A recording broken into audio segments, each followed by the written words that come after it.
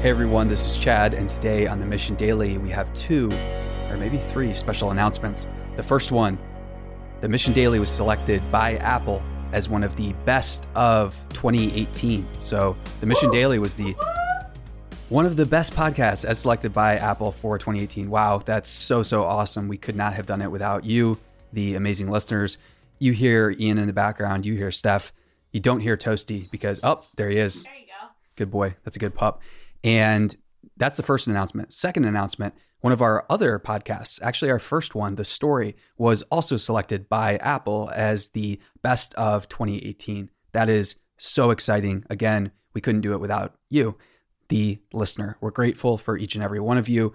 And to celebrate this, it brings us to our third announcement. We are going to be playing all throughout the holiday season on the Mission Daily, the best episodes from The Story. That's right. We've been through 4 incredible seasons of The Story. And if you haven't heard it, you're in for a treat. For those of you who don't know, The Story is a historical fiction podcast where we tell the unknown backstory of people who changed the world. So sit back, relax, and enjoy. And a big shout out to our amazing sponsor, Jamf. Thank you for making this happen. And as always, thank you, the listener, for enjoying it.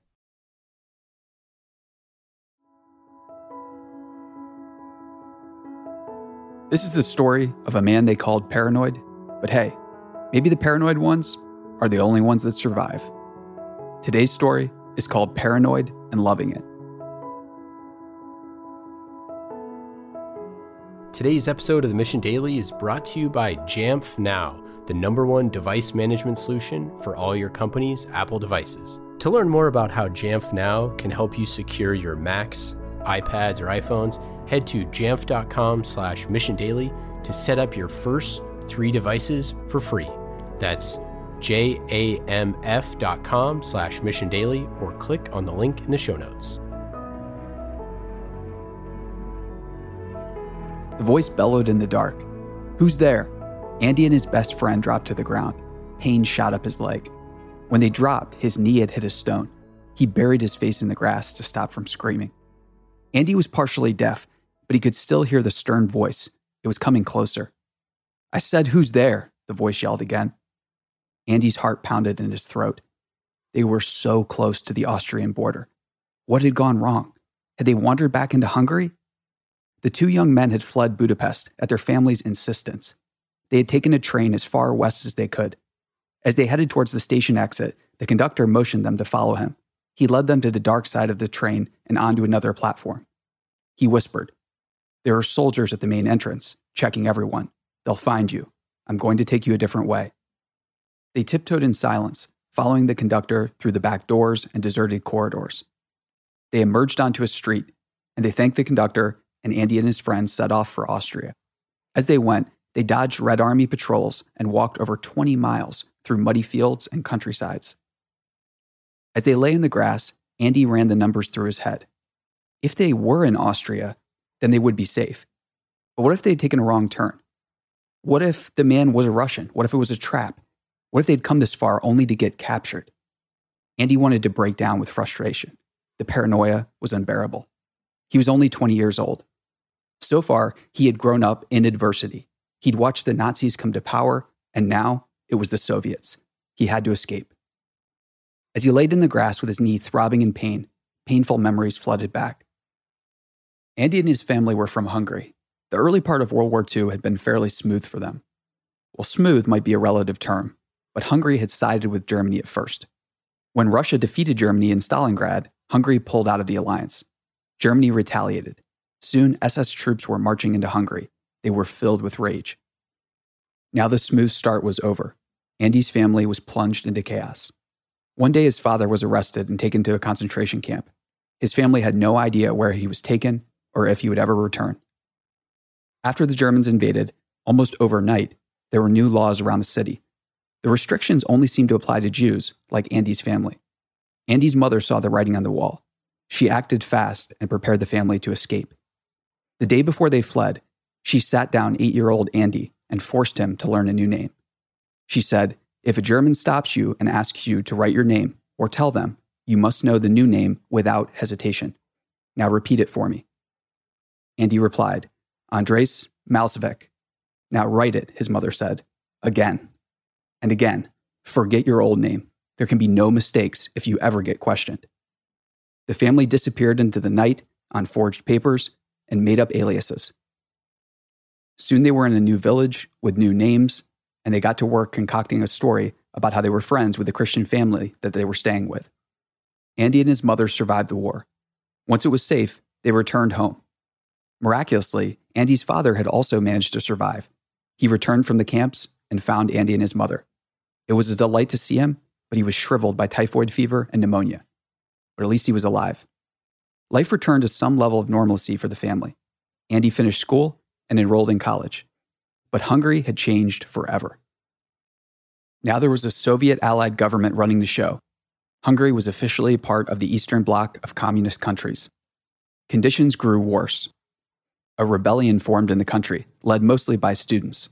Soon, the rest of the country was on board and protesting in the streets. 12 days after it started, 10 divisions of Soviet tanks descended on Budapest.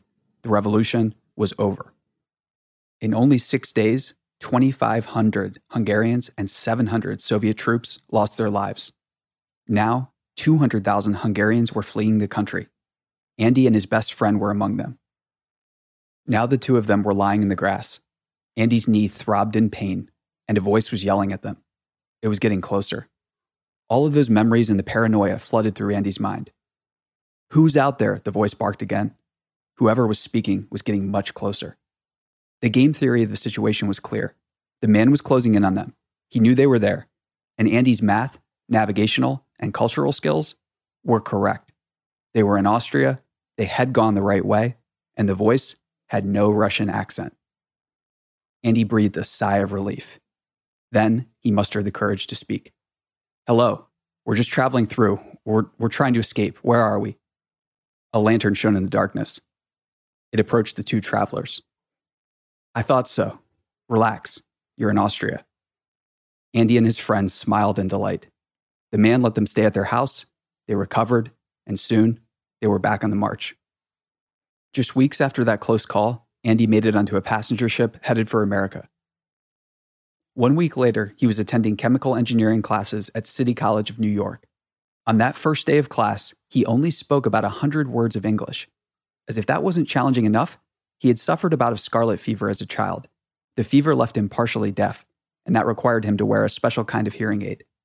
So imagine this. You're an immigrant, you don't speak the language, you're trying to learn, but it's pretty hard, and on top of that, you have to wear a special hearing aid. Failure was a real possibility, and Andy was paranoid about it. If he failed in learning the new language, he would fail in his course. If he failed in his course, he would fail college. And failing college meant no more opportunities. America was the last place where he could succeed. He worked himself past the point of exhaustion, and then he worked some more. Soon he would graduate at the top of his class. Andy applied to grad schools and got accepted to UC Berkeley. Andy earned a PhD in chemical engineering in just 3 years. He had turned all of his energy, all the paranoia, into a drive for success. Soon after that, he got a call from Fairchild Semiconductor. They were hiring every smart engineer they could find, and Andy took the job. While at Fairchild, he met a couple of guys who were starting their own company. It was called Integrated Electronics, and soon after they incorporated it, Andy took the leap. He joined them as employee number 3. Later, he would look back on it and say, "When I came to Integrated Electronics, I was scared to death. I left a very secure job where I knew what I was doing and started running R&D for a brand new venture in untried territory. It was terrifying." But he was used to terrifying situations. World War II, Soviet rule, the Hungarian uprising, escaping the Iron Curtain, attending a college where he didn't know the language. Andy analyzed every situation, then adapted his behavior to it and figured out how to make it work. This pattern was becoming second nature for him. But he didn't have instant success. The first year at Integrated Electronics, the tiny company earned only $2,672. 3 years later, under Andy's direction, he led the company away from semiconductors and into designing and producing microprocessors.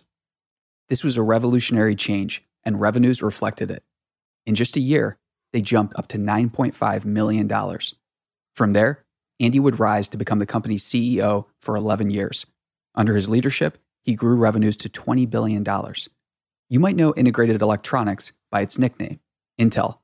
And you might know Andy by his full American name, Andy Grove. Andy showed that adversity and paranoia can be used to our advantage. Years later, he would look back on his time in business and life and offer a treasure trove of wisdom and first principles for anyone looking to survive. One of his most powerful reflections is that if you run a business, you must recognize that no amount of formal planning can anticipate such changes. Does that mean you shouldn't plan? Not at all. You need to plan the way a fire department plans. It cannot anticipate where the next fire will be, so it has to shape an energetic and efficient team that is capable of responding to the unanticipated as well as to the ordinary event. Andy created a culture where his team would watch for and respond to any unordinary event. He would go on to teach that if competition is chasing you, and they always are, this is why only the paranoid survive, you only get out of the valley of death by outrunning the people who are after you. When they're after you, you can only outrun them if you commit yourself to a particular direction and then go as fast as you can. And remember, without exquisite focus, the resources and energy of the organization will be spread a mile wide and an inch deep. The greatest danger is in standing still. Andy Grove never stayed still. He outran the Nazis, the Soviets, and his competition by picking a direction to run and then running as fast as he could. Outsiders might look at his choices and call them paranoid, but only the paranoid survive. That's his story. What's yours going to be?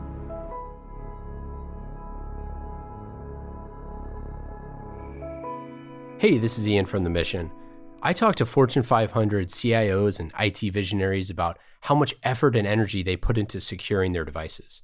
But they have teams of hundreds of IT professionals, an advantage that the average business doesn't have. Until now. Jamf Now makes it easy to set up, manage, and protect your company's Apple devices. As your business grows, so does your digital inventory, making it harder to manage everyone's Apple devices. This is especially true if you have remote employees, like we do at The Mission. With Jamf Now, you can check your digital inventory, distribute Wi-Fi and email settings, deploy apps, protect company data, or even lock and wipe a device as needed, from anywhere. And all of this with no IT experience needed. The Mission Daily listeners can start securing their businesses today by setting up their first 3 devices for free forever. Add more starting at just $2 a month per device. Create your free account today at jamf.com/missiondaily. That's jamf.com/missiondaily. We love Jamf, and you will too. Hey listeners, thanks for tuning into this episode. I hope you enjoyed it as much as I did. If you haven't already, please subscribe, rate, and review this podcast. It helps spread the word, and I would greatly appreciate it. See you next time.